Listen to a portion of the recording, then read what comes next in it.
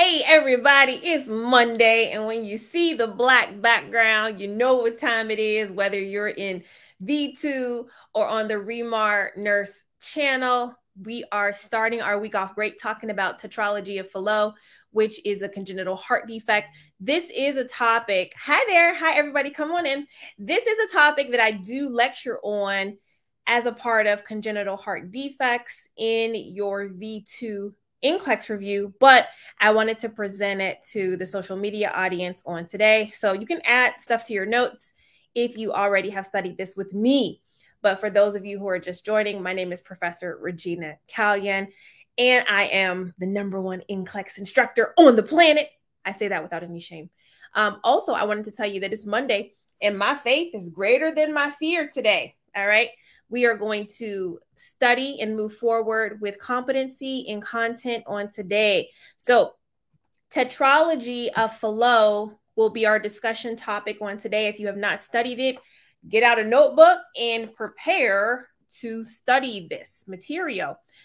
This lecture can be used in combination with the book that every nurse needs, which is Quick Facts for NCLEX, the Next Generation Study Guide. Yes. Oh, if you love this shirt, you guys know you can go to the website remarnurse.com and get all of the shirts that I wear on here. So this is one that we just added to the listing. All right. Shipping this book right here. Do you have it? This is the Quick Facts for Next Gen, the study guide. This is my question and answer book. And it's new and it's being shipped out, you guys. So still the $25 price. And I was so excited when I saw you guys say, I got mine yesterday, or I got mine. That just made me feel so good because we have been waiting for this. Okay. So you will get a tracking number when your book is being shipped to you, but we have them in stock now. Somebody says, yay, I have it. I got my coffee. Tell me, Tracy, tell me, are you studying it? Is it okay? Let me know, okay? All right. But on again, our topic for today is the Tetralogy of Fallot. And yay, you guys got it. All right. So we also will do our bonus question number 5. And I will tell you guys that the bonus question for today is tough. It is challenging. So let's try to get our light goals in so that we can continue forward. Okay, Tracy says, I love it. Seriously, that just made my day, my Monday motivation. Thank you so much. Thank you. All right, let's talk about this congenital heart defect of Tetralogy of Fallot. If you don't have the Quick Facts, we'll put the link in the YouTube channel right now, the video. So Tetralogy of Fallot is very important for NCLEX because when your patient is born, when your baby, patient that you're taking care of is born with this condition, they will have very consistent clinical symptoms that you as the nurse need to be able to identify. Also, because this is a congenital heart defect, you know your baby is going to have issues with oxygenation, which is paramount. You got to know about oxygenation issues and what you need to do about them. So Tetralogy of Fallot, it is called tetralogy because there are four structural defects that you need to know about. Okay, so the 4 findings, and these have to be memorized. You need to be able to pick them out of a select all that apply, right? You need to be able to list them. You have to know about them. So the first one is pulmonary stenosis. The second one is right ventricular hypertrophy. The third is an overriding aorta. Make this back. And then the fourth is a ventricular septal defect. So if we are, if we are thinking about these terms clinically, you guys are nurses. So stenosis, hypertrophy, overriding aorta, these are all anatomy terms And so you should be very familiar with these words. The stenosis. The stenosis in our baby is what is going to be that constriction, right? That narrowing.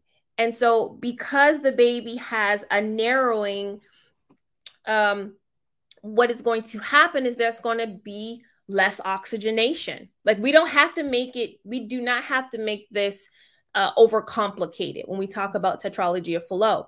You're having a baby who has narrowing in their heart. So that means that the deoxygenated blood that they have is going to have some trouble getting oxygen, right? And so because of the stenosis, kind of the diseases build on each other.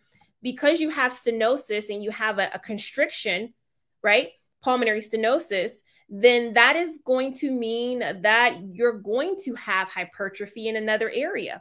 Because if you have constriction here, really small constriction, then the circulation is going to have to work harder to get that blood to flow through the narrowing arteries. So that is why you're going to have the right ventricular hypertrophy. Okay. Then we have the overriding aorta, and then we have a ventricular septal defect. And so all of these things together is going to create a poor prognosis in your baby's ability to be able to stay increasingly and appropriately oxygenated. And so here you can see, for my visual learners, you can see some of the structural defects, particularly where you have pulmonary stenosis on the chart, and then you have this large ventricular septal defect. And so you have chambers of the heart mixing in, and there's not a clear separation. So initially you have deoxygenated blood and oxygenated blood shunting, mixing inappropriately.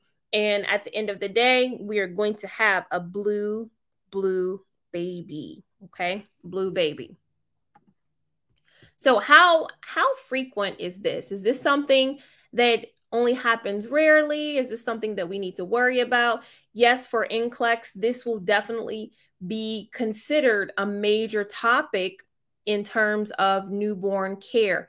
So it occurs when the baby is developing in the womb.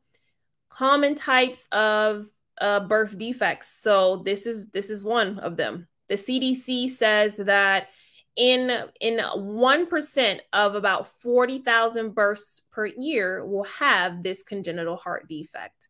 All right. And then this is a cyanotic heart defect, meaning that the baby will have a clinical presentation of being blue. So this topic is a perfect example of why you need both the V2 lecture system and quick facts, because I lecture on this with the V2 system, I don't put this in quick facts. Okay. So share this video if you know somebody needs to study Tetralogy of Fallot today. Okay. All right. So going back to it, this is something that will be clinically addressed. And so in Tetralogy of Fallot, what we're going to see, this is Tetralogy of Fallot, that's the topic. Tetralogy of Fallot in infants. How will infants present? So you're going to hear a murmur. You're going to hear a murmur. It's going to be a systolic murmur. Now, the baby will also be cyanotic, which we talked about, and have blue spells, or sometimes what will they call the medical emergency that happens instead of blue spells. What will they call them? Put it up on the screen. It's the same thing. It's the same thing. So in infants, because this is a pretty acute condition and the baby has not had a lot of time to structurally change on the outside, you're going to have the murmur and you're going to have TET spells. Yes, good job, Kendra. TET scales. All right. Children are going to increasingly, as they develop, they will have increasing issues with cyanosis. They will also have clubbing of the fingers. Now, clubbing of the fingers is something that we're not really introduced to in nursing school until we start talking about emphysema, until we start talking about congestive heart failure, or we could be talking about COPD. And this is where we learn about clubbing, because our patient is having less oxygenation throughout their body. So the body will start to deform itself. When the body doesn't have oxygen, then you start to have physical deformities take place. And so clubbing of the fingers does that. But here, because the oxygenation is severely stunted in Tetralogy of Fallot, you can have little children. You can have little children for clubbing of the fingers, all right, which is kind of interesting. And then because there's not enough oxygen, poor growth may occur. So come on in. We do this every Monday. We just sit down and we talk about NCLEX topics. So signs and symptoms here, activity. So cyanosis, shortness of breath. You're going to have an increased respiratory rate and tet spells or blue spells. Fingernails, if we're looking at fingernail changes, we would expect clubbing. And remember, Next Gen NCLEX is heavy on the clinical presentation and being able to pick up signs and symptoms from a report or a doctor's note or an ER note. So it's very important for us to be able to make the connections to the clinical symptoms of our patient to what's happening on the inside. I saw somebody put this down. When a baby is having a tet spell, you want to put them in the knee to chest position. Now, can anybody tell me why the knee to chest position is important? Can anybody tell me why that is? So, Divi, no, this topic is not in the Next Gen Quick Facts. This topic is in the actual V2 lectures. So right now I'm looking for, why do we put the baby into the knee to chest? Or what babies actually will do for themselves is they'll be playing, because TET spells happen when there's an increased need of oxygenation. So the baby will be running, and then all of a sudden they will do what? They'll stop and they'll squat down and they'll just sit there.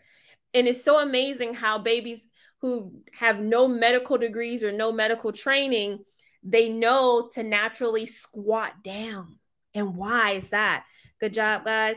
To increase venous return, to increase oxygen. Yeah, that's kind of the idea. So oxygen goes to the rest of the body. But what they're doing is, think about this, when you squat down, you kink up the arteries in your legs, right? So the large femoral artery that is there, if you squat down, you put a kink in that. And so that allows for the pulmonary circulation, right?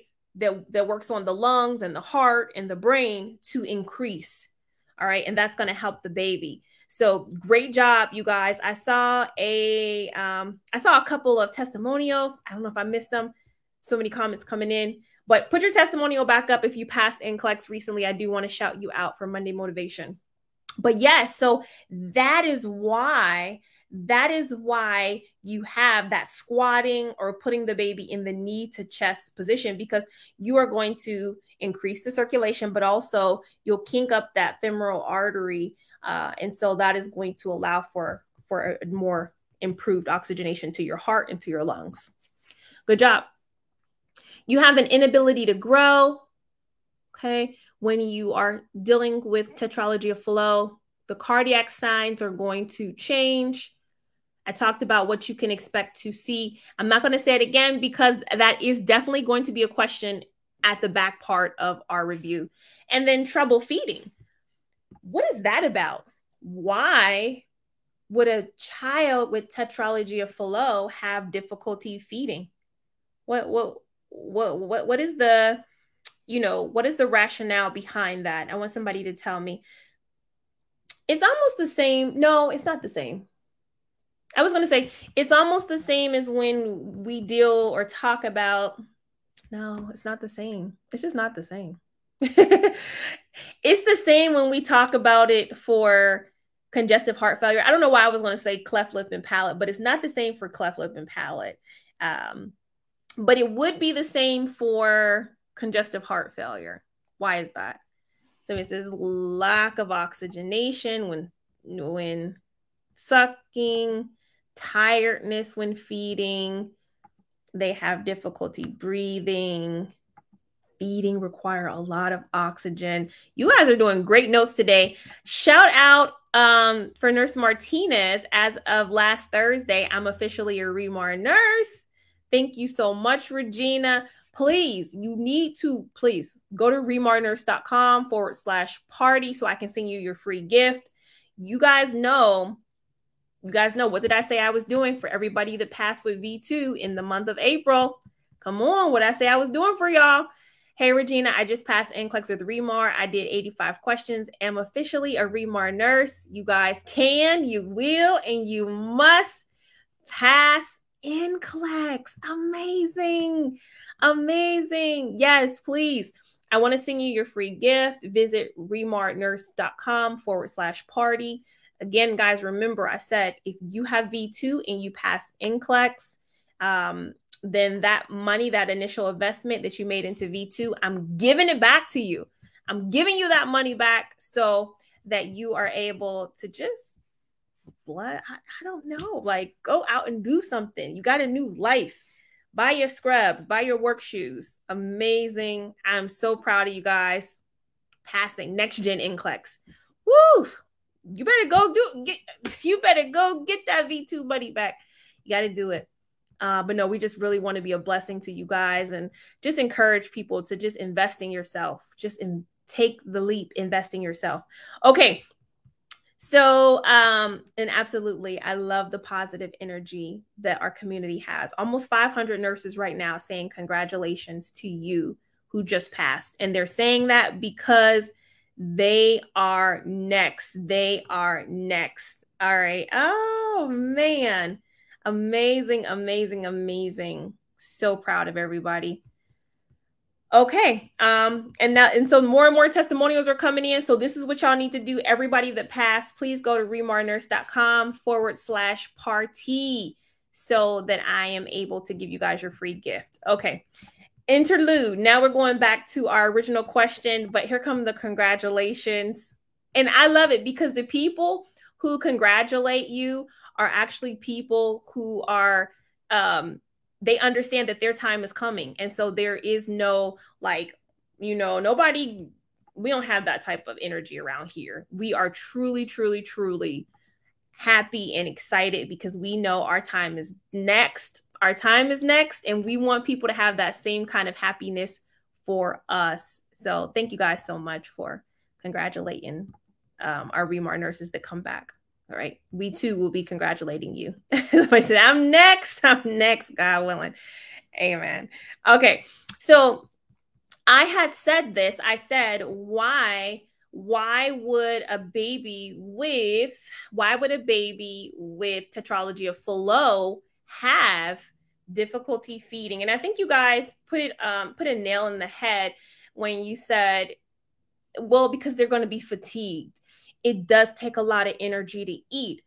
And babies typically have to eat pretty frequently. That's part of them growing. So just like our patients with congestive heart failure who are adults, we tell them don't sit down and eat a heavy meal because eating, as much as we do it, healthy adults, we do it and it's nothing to us. We slam down that burger and fries. But if you have trouble breathing or if you have a lack of oxygenation, it's a lot to eat a heavy meal. We don't really feel the weight of eating heavy meals until it's a time like Thanksgiving where we just gorge ourselves. And then we're like, oh, I'm so tired after I ate 20 different things. Yeah, COPD too as well. But for a person who has trouble breathing, emphysema, COPD, congestive heart failure, heavy meals can take a real toll on them. All right. So that is why these babies may have trouble growing. They may have trouble growing and they may have trouble feeding. Good job, everybody. All right. So what are the treatment options that we have? The treatment options are going to be a shunt operation. Now remember, with congestive heart failure, we have a reverse of the normal shunting of blood. So normally blood is shunted from the left to the right, right? Because the pressure in the left ventricle is greater in the normal heart, right? And so it's a left to right shunting. However, because of hypertrophy, because of right ventricular hypertrophy, because of the pulmonary stenosis and tetralogy of Fallot, NCLEX may ask you this, the shunting goes from right to left. The shunting goes from right to left. So this is why you need to reestablish an appropriate shunting direction for this baby. Also, you can repair the two most important abnormalities that make up tetralogy of Fallot. You can repair the pulmonary stenosis, and you can repair that overriding aorta. All right, and that's surgically. Let me just do a check-in of I'm on Facebook, I'm on YouTube. Actually, we have 68 likes. We have 300 people. We have 369 people watching. So if we could get to 250, we'll do our bonus questions. So right now, YouTube is on you. We had some early people encouraging. We got 68 likes.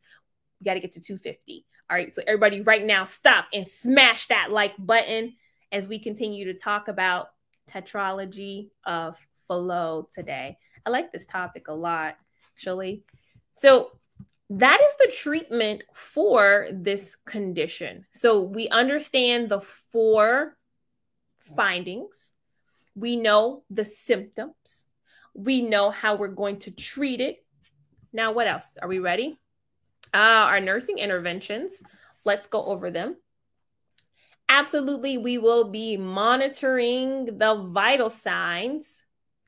We will be looking for signs of respiratory distress, particularly in newborns. We're going to see nasal flaring and use of the accessory muscles.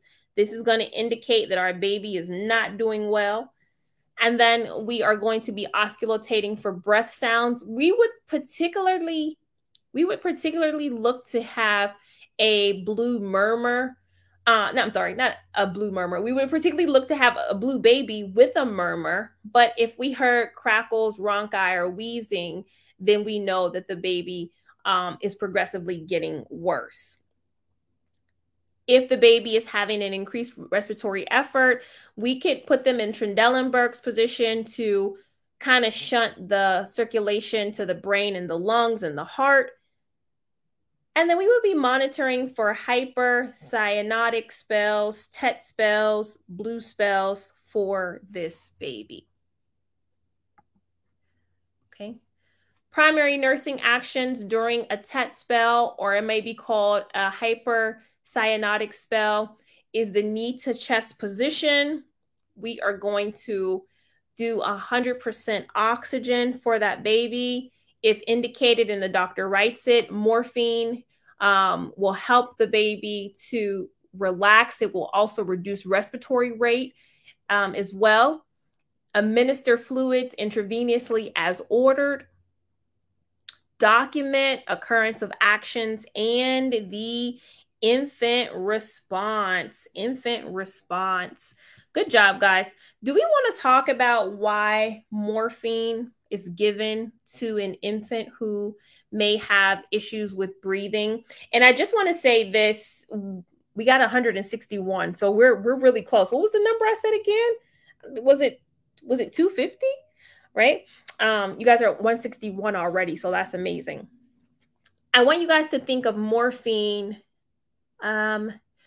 not only as pain medication, because morphine is absolutely a pain medication. And you know that when we talk about morphine, typically we're talking about it from a pain perspective. When we say, okay, monitor for constipation, we know morphine can be addictive. We know morphine reduces the respiratory rate. Somebody's like, I was going to ask that. But we are using morphine here for a cardiac condition. We're using morphine for a cardiac condition.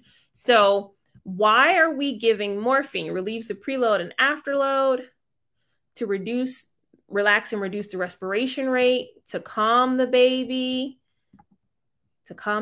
Great job. I love these comments. I think one of the best things about coming and showing up to Monday Motivations is how much we learn. Yes, to decrease O2 needs. What else? Increase the contractility of the heart. Not so much increasing the contractility of the heart here. We could give a beta blocker or digoxin. Digoxin, when we talk about increasing the contractility or the force of the heart, digoxin will absolutely do this. But it's kind of like in hospice situations, what medication do we give patients who are in hospice care when they start to have the increased oxygen demands? When you're transitioning, one of the things that happens is you begin to breathe faster. You may have difficulty breathing, right? And so morphine is that drug of choice, not so much for pain, but yes, it is used to treat, anxiety in a way, but not emotional anxiety, but more physical anxiety. Because you guys know when I do my test anxiety workshop, some people manifest anxiety with emotional conditions. So they have feelings of impending doom, right? They are nervous, they're jittery, they draw blanks. And then some people have anxiety that is physical, where they have increased respiratory rates, they shake, they have nausea and vomiting, diarrhea, right? So when we're giving the morphine for this child, we are trying to address the physical manifestations of not being able to breathe. So of course, it's going to decrease the respiratory rate, which is going to help. It's going to help the baby to be able to perfuse better, right? It's going to relax the cardiac muscles, right? Because the heart is pumping so forcefully. Yeah, it's going to decrease O2 demands. So look at how morphine is used, and understand for next gen NCLEX, you're going to have to be a little bit more familiar with pharmacology. You're going to have a more realistic understanding of how it's used in a hospital. We are no longer just saying morphine for pain, right? That type of understanding is not going to get you very far in the real world. So I love that you guys are able to, answer that question of why we're using morphine for this cardiac situation here. Great job. Okay, so we have our questions coming up. You guys are ready for the questions, and we're going to try to get to our share goal right now. Here's our first question coming at you. What is the most common symptom of tetralogy of Fallot? All of these are going to be right, but the most common symptom, is it going to be 1, hypothermia, 2, difficulty in breathing, 3, cyanosis, 4, loss of consciousness? What say if you guys, we are talking about the most common symptom in tetralogy of Fallot? The most common symptom. And we are so close. We got 175 likes on the video. Come on, YouTube. Let's do it. Facebook. Get off of Facebook and go to YouTube and like the video. Monday Motivation, Tetralogy of Fallot. We're trying to get to 250. We got 175. Okay, a lot of 3s coming our way. I think that might be our community answer, 3. So cyanosis is correct. This is the most common cause of tetralogy of Fallot, common symptom of tetralogy of Fallot. When the skin, lips, and nail beds are bluish in color, cyanosis is the result of too much oxygen, poor blood being pumped into the body. So cyanosis may come in sudden spells called tet spells when the baby is crying or feeding. 2 is this. In clients diagnosed with tetralogy of Fallot, what gives the heart a boot-shaped appearance? Oh, yes, on chest x-ray. I purposely did not tell you guys this. I want you to critically think, okay? This is critical thinking, guys. You may not know exactly, but look at the choices that are in front of you and pick the one that is going to make the most sense for what you're being asked. So what are we being asked? About a boot-shaped appearance on a chest x-ray. So is it number 1, right ventricular hypertrophy? 2, ventricular septal defect. 3, pulmonary infundibular stenosis. 4, overriding aorta. Here we go. Here we go. I love when we do these questions because this is challenging you to critically think. This is challenging you to critically think. I'm asking you specifically, what is going to give a boot-shaped appearance on the chest x-ray? See some 2s coming in. 4s, 1s, 3s. Come on, guys. Come through. There's going to be 4 questions for sure. And again, a lot of you, the people who get this wrong, I just am happy that you're here. I'm happy that you're here. And you should be happy that you're here too, because you're learning new things, right? The correct answer, guys, is number 1. Yes, it's number 1. Think about it. All right. The right ventricle is enlarged. Remember? Hypertrophy. It's going to be big. It's going to be bigger than what it is supposed to be. All right. It's going to be bigger than what it's supposed to be. All right. The ventricular septal defect, that's a hole. That's all it is. It's a hole. The stenosis, it's narrowing. Overriding aorta, it's there, but it's not going to give a boot-shaped appearance.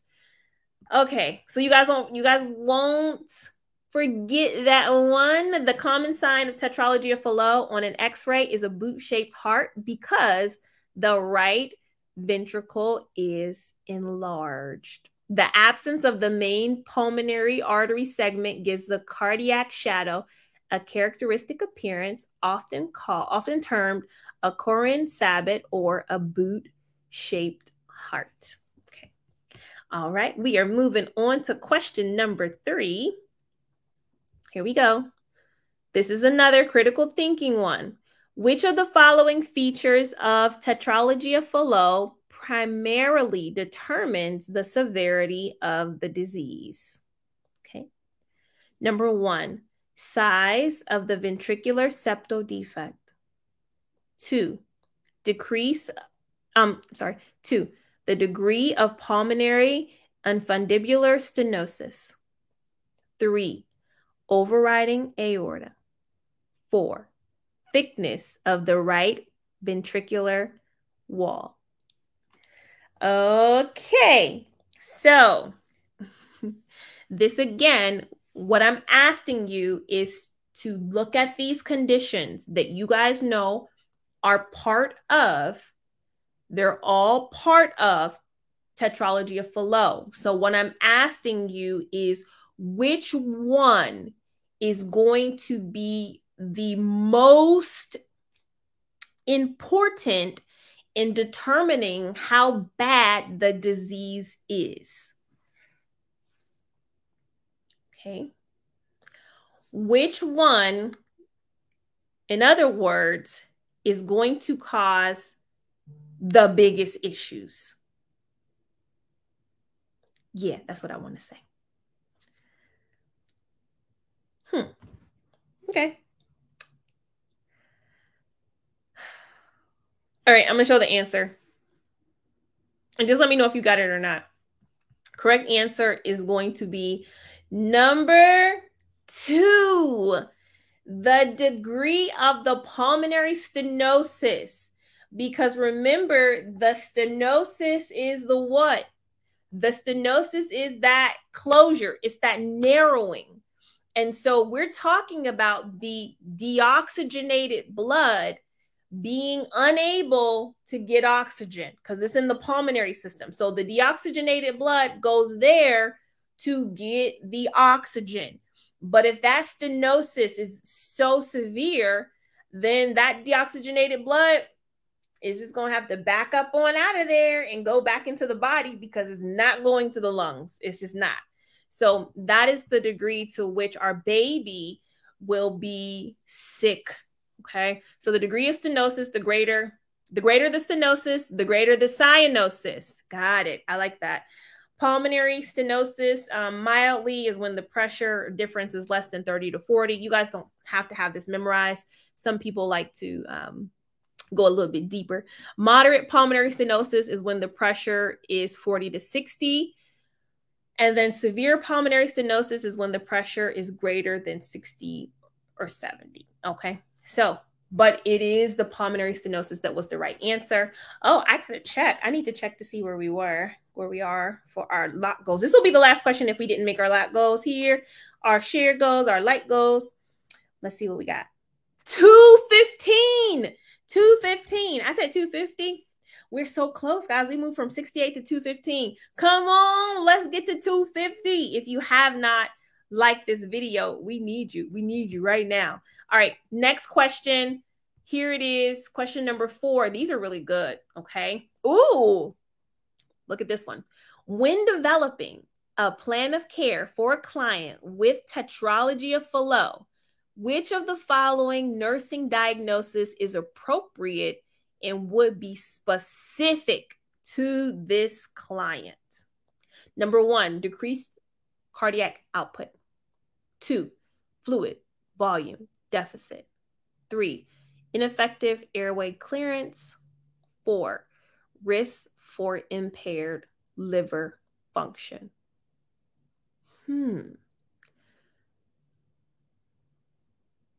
Okay. Now, I don't know. Maybe I need to explain this one. I don't know if you guys are catching it. I'm talking about the nurse developing a plan of care. Okay. So don't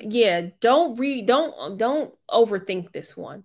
Some of you are overthinking this one.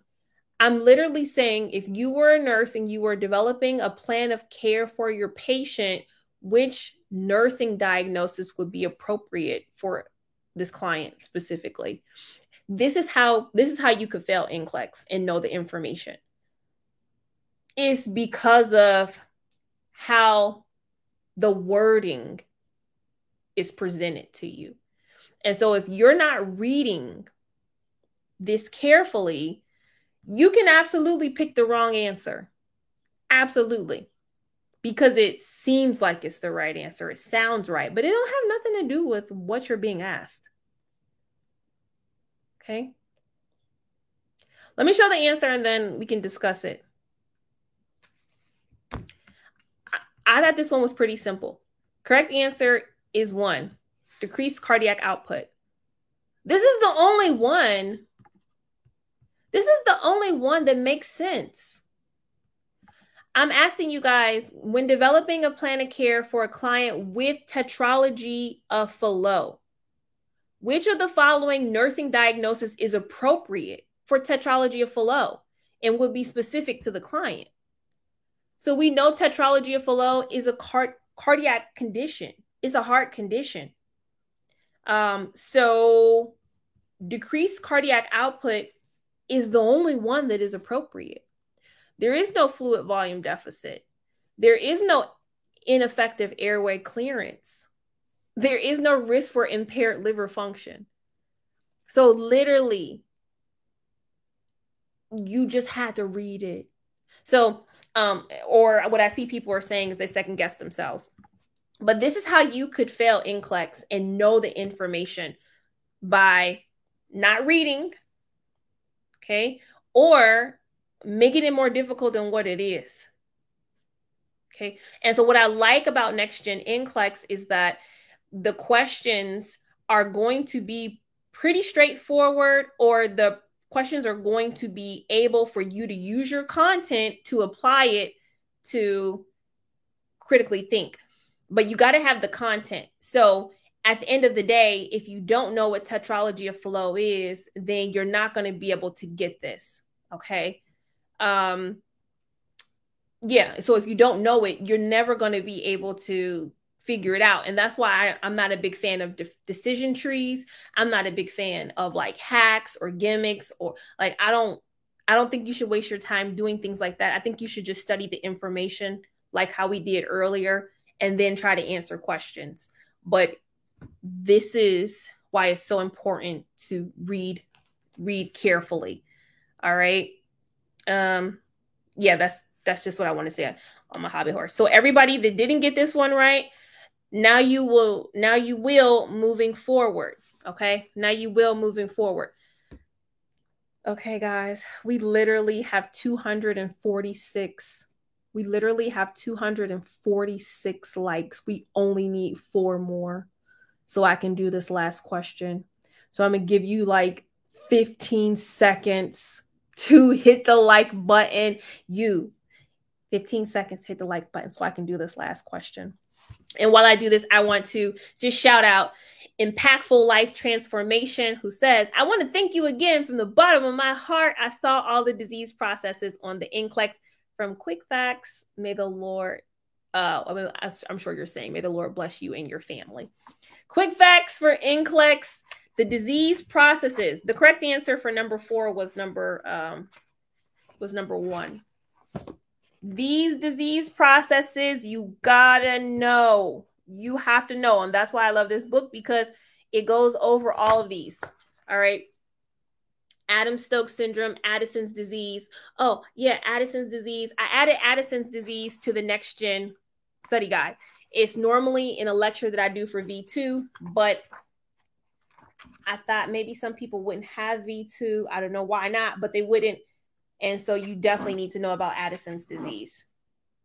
Okay. So it's not long. Literally, it's not long. Addison's disease in here. All right. Should you get V2 if you have the 5-star version? Pete, I'll say this. You definitely need to have one or the other. What I like about 5-star is the clinical prioritization in it. All right. I think that that's so important. I also was able to clear up some questions that people had about the 5-star versions, because literally, because it's question and answer, some people were like, okay, well, what did you mean when you said this? Or what did you mean when you said that? And so I would get those emails about 5-star. So like I tried to write in full sentences in the next gen guide so that like you guys didn't have to ask me what I meant with stuff. So you'll notice that the sections like here are so much more developed than the 5-star, because I tried to just explain a little bit more. I thought that might be helpful.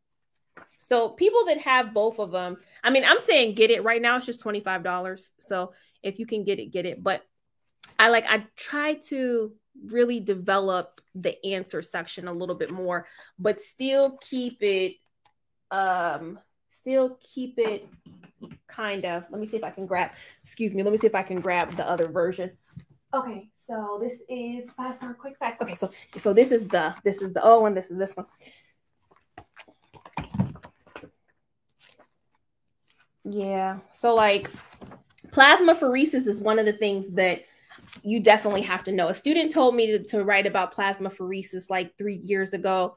And so I had updated it for plasmapheresis. So plasmapheresis is in both of them. Okay. So I'm trying to do a side-by-side comparison. So this is the 5-star plasmapheresis page right here. So you see that, you know, it's pretty straightforward. And then it goes right into pleural effusion. And then it goes right into polycythemia vera, which are all topics that you should know. Okay. The next gen guide talks about plasmapheresis in the same way. Okay. But then it goes over the clinical priorities of plasmapheresis to explain a little bit here. And then it goes into pleural effusion with the clinical priorities. And then it goes into polycythemia vera and PTSD. PTSD. I'm trying to think if PTSD was in the 5-star. Yep, it was. So you're going to see the same topics, okay? You're going to see the same topics, but it's a little bit more developed in the 5-star version. Okay. All right. So yes, this is PN and this is RN. They both get the same. Quick facts. Okay. So if you don't have it, and I think they're shipping out now within what, 2 to 3 days. How many days will it take to deliver? Give me 5 days. Give me 5 days. Just depend on where you're going. Okay.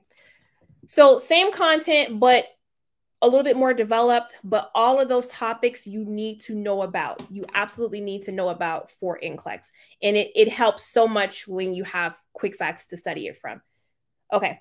Let me go back into it. Did we get it? Did we get it? Yay, we got it. We got it. We got it. We got it. Okay, question number 5. Here it is, guys. Congratulations. You did it. You made it. All right, you made it. Here's question number 5. Let me remove this comment. Okay. All right. The nurse is assessing the heart sounds of a client with a severe case of Tetralogy of Fallot. The nurse would expect to hear a blank murmur at the blank of the sternal border. Okay, I told you it was tough, but it makes sense. Is it number 1, diastolic, right? 2, systolic, right? 3, diastolic, left. 4, systolic, left.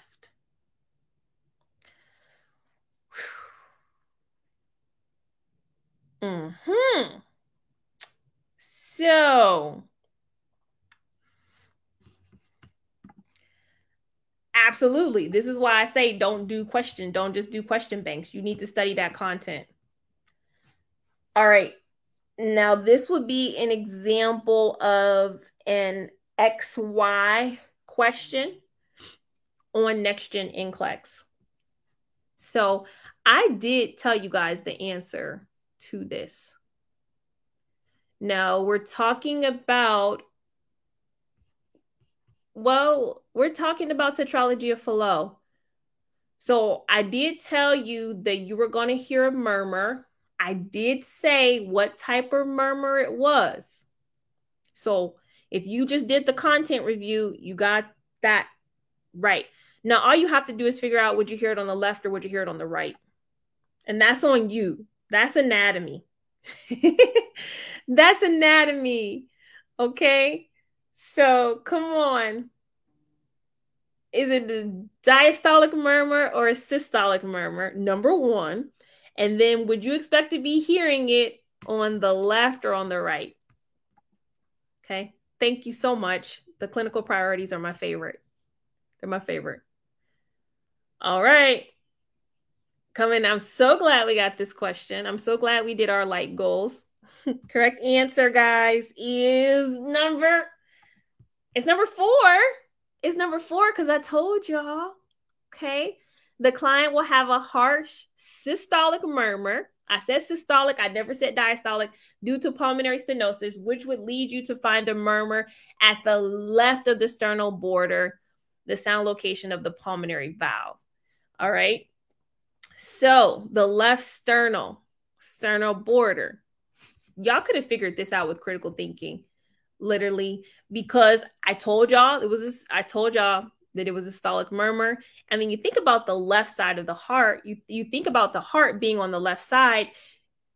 You think about where. Oh no. Okay. All right. How do y'all feel? I was hoping that we could get 3 out of 5. Did we do 3 out of 5? Did you guys get at least 3 out of 5? Because there were some tricky ones, and I know that they were tricky, but I wanted to challenge you. Okay. I wanted to challenge you, and I wanted you to see the topic and not just say, oh, I know this. I always want to make sure that you learn a thing or two when you come here for Mondays, start our week off right. So if you attended this entire study session, Give yourself a pat on the back because this was intensive. We've almost been studying for an hour, right? And we just covered one topic, but I guarantee you're ready for NCLEX for that one topic. Tetralogy of Fallot, you guys will be experts in that now because we did the lecture, all right? And so I don't want you to feel bad. I don't want you to feel bad. I don't want you to feel bad. I don't even want you to feel bad because you showed up. Okay. Imagine the many people who needed to be here, okay, that were not here.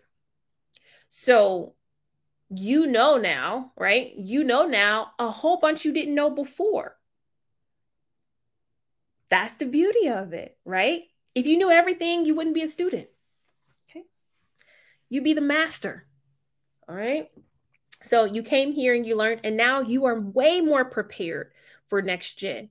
Okay. You got some good stuff out of today. Amazing. You know now about the boot-shaped heart.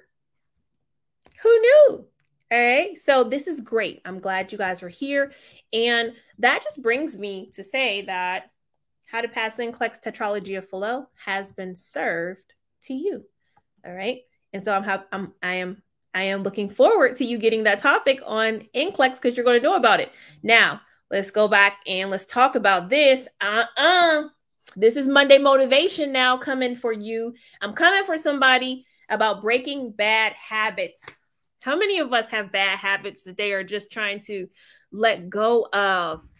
Let go of. How many of you have habits that you just want to let go of? For me right now, it's these gummy bears. It's these doggone gummy bears. I cannot stop eating them.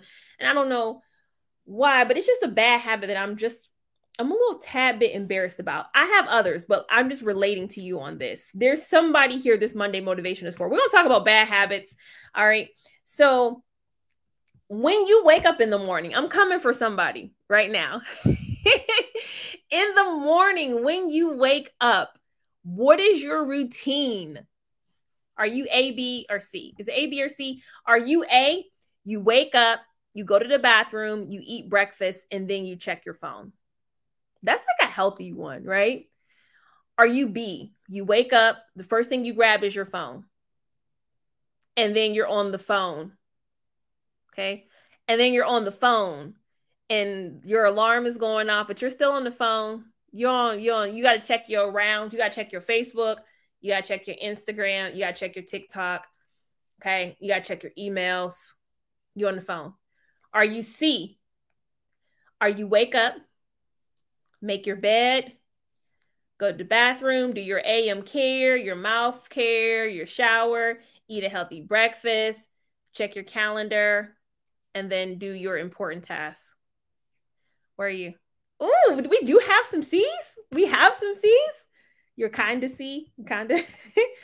Man, I want to say you go back to bed. Okay. I want to say this is why we come here on Monday because this is all about keeping it real. Keeping it real. You're not trying to impress nobody here.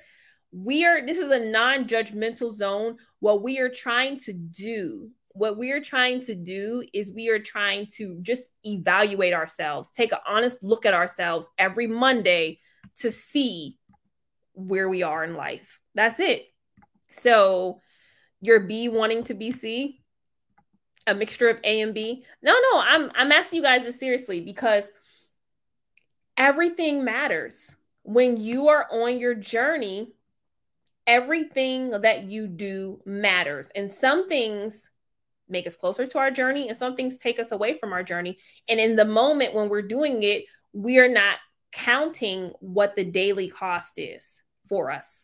We're not counting that. So are you A, B, or C? Okay.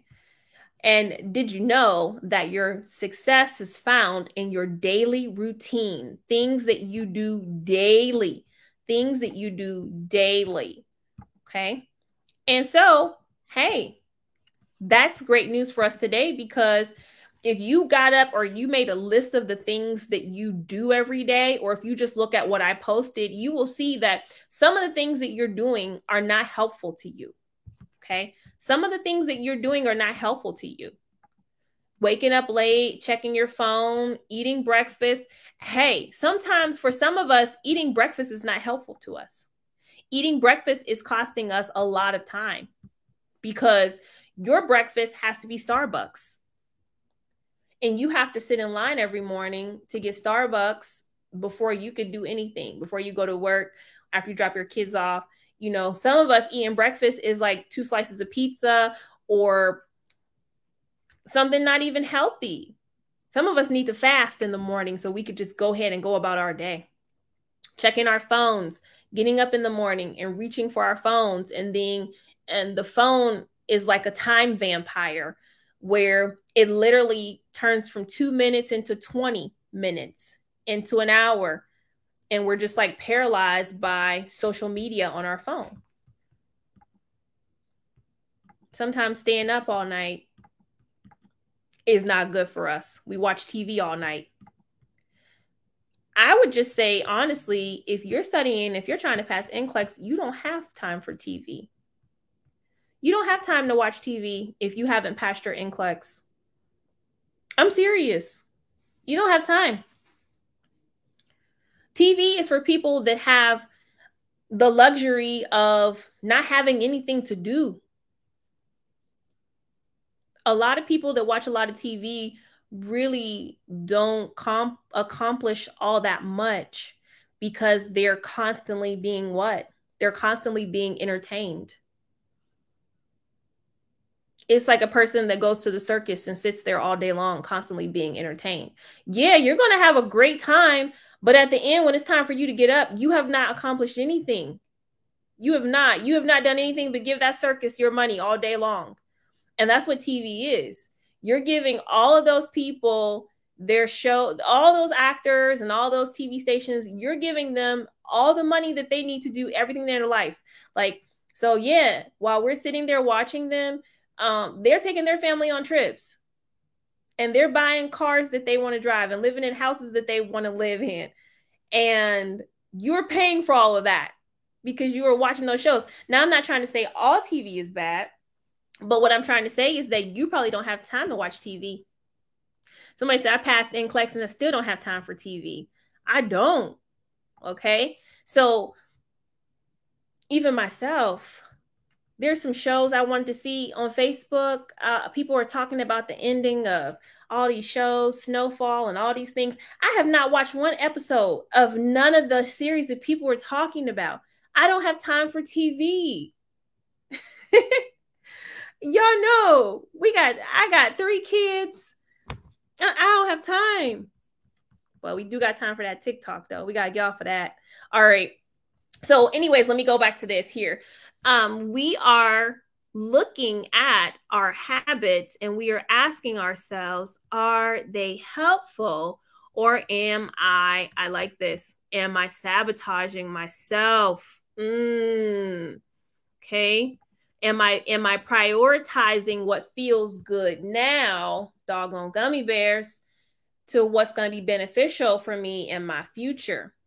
Just to think about. So we have to cross out the ones that are not good, cross out the ones that are helpful to us, and just focus it around. Okay.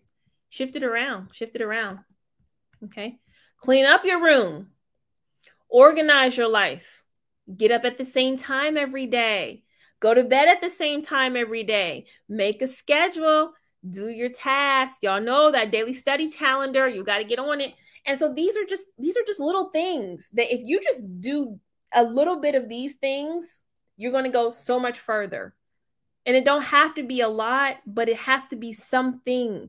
You cannot continue to live your life the same way, but expect more responsibility. Like, it doesn't happen that way. You have to position yourself for the next level before the next level gets here, or you won't be ready for it. That's the thing. Like, some people, they just want automatic success in their life. They want automatic CEO positions after working one day. And it doesn't work like that. Y'all know it. So the journey, the self-discipline that you have now will help you get there. But if you can't discipline yourself, you're never going to get there. It's what we tell our kids all the time. You have to be able to sit down, study, listen to the teacher, finish your schoolwork in order to get that A. Us as grown-ups have a hard time doing what our kids do every day.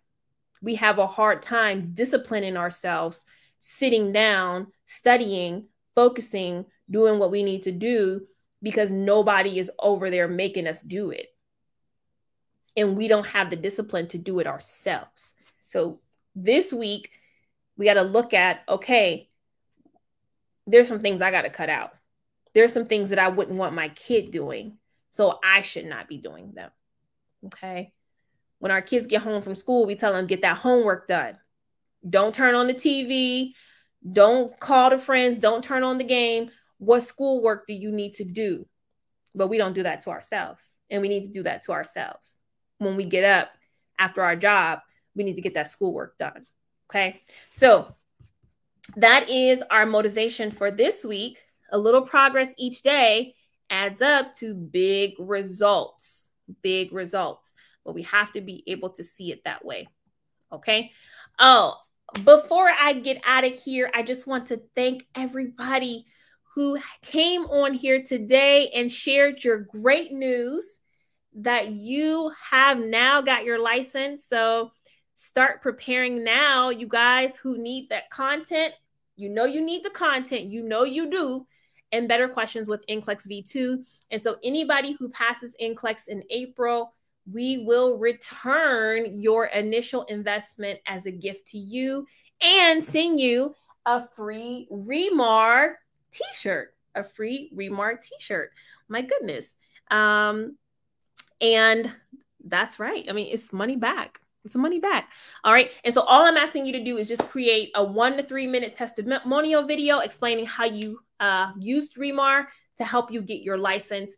And you can do so by going to remarnurse.com/party to click that video real quick. And then I will not only bless you for being a blessing, get you the free Remar t-shirt.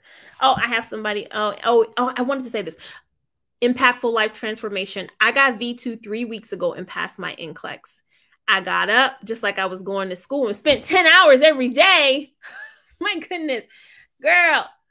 No, not 10 hours, but you did pass. But I do want to say this, guys. I do want to say this. It does take this mentality. It does take this mentality because truth be told, sometimes after nursing school, an NCLEX review is the best thing that you can do for yourself. All right. An NCLEX review is the best thing that you can do for yourself. So definitely, absolutely work it like it's a job because you only have to study for NCLEX just a little bit of time, just like this much. If you do this much, it will last for the rest of your life. It will bless you for the rest of your life. And there's so many people that don't want to do like this much of hard work. So invest in yourself. Have your faith be greater than your fear. Have your faith be greater than your fear. And you guys can do this, okay? So I want to just leave you with that. That's Monday Motivation. Thank you so much for watching, everybody from all over, whether it's daytime or nighttime for you guys. I hope that you're blessed and that I will hear your testimonial soon. I will hear your testimonial soon. Shout out to Jonelle in the Philippines. I know it's 1 a.m. in the Philippines. And so you are hardcore. You are hardcore right now up studying at 1 a.m. All the blessings to you. Last first, your NCLEX is tomorrow. Your faith absolutely is greater than your fear. We will be thinking of you. We're sending you all the positivity on your test tomorrow. So excited for you. Go in there and say, I'm not leaving here without my license. I don't care what y'all throw at me. I didn't come this far to turn back now. All right, guys. I'll see you later. Bye-bye.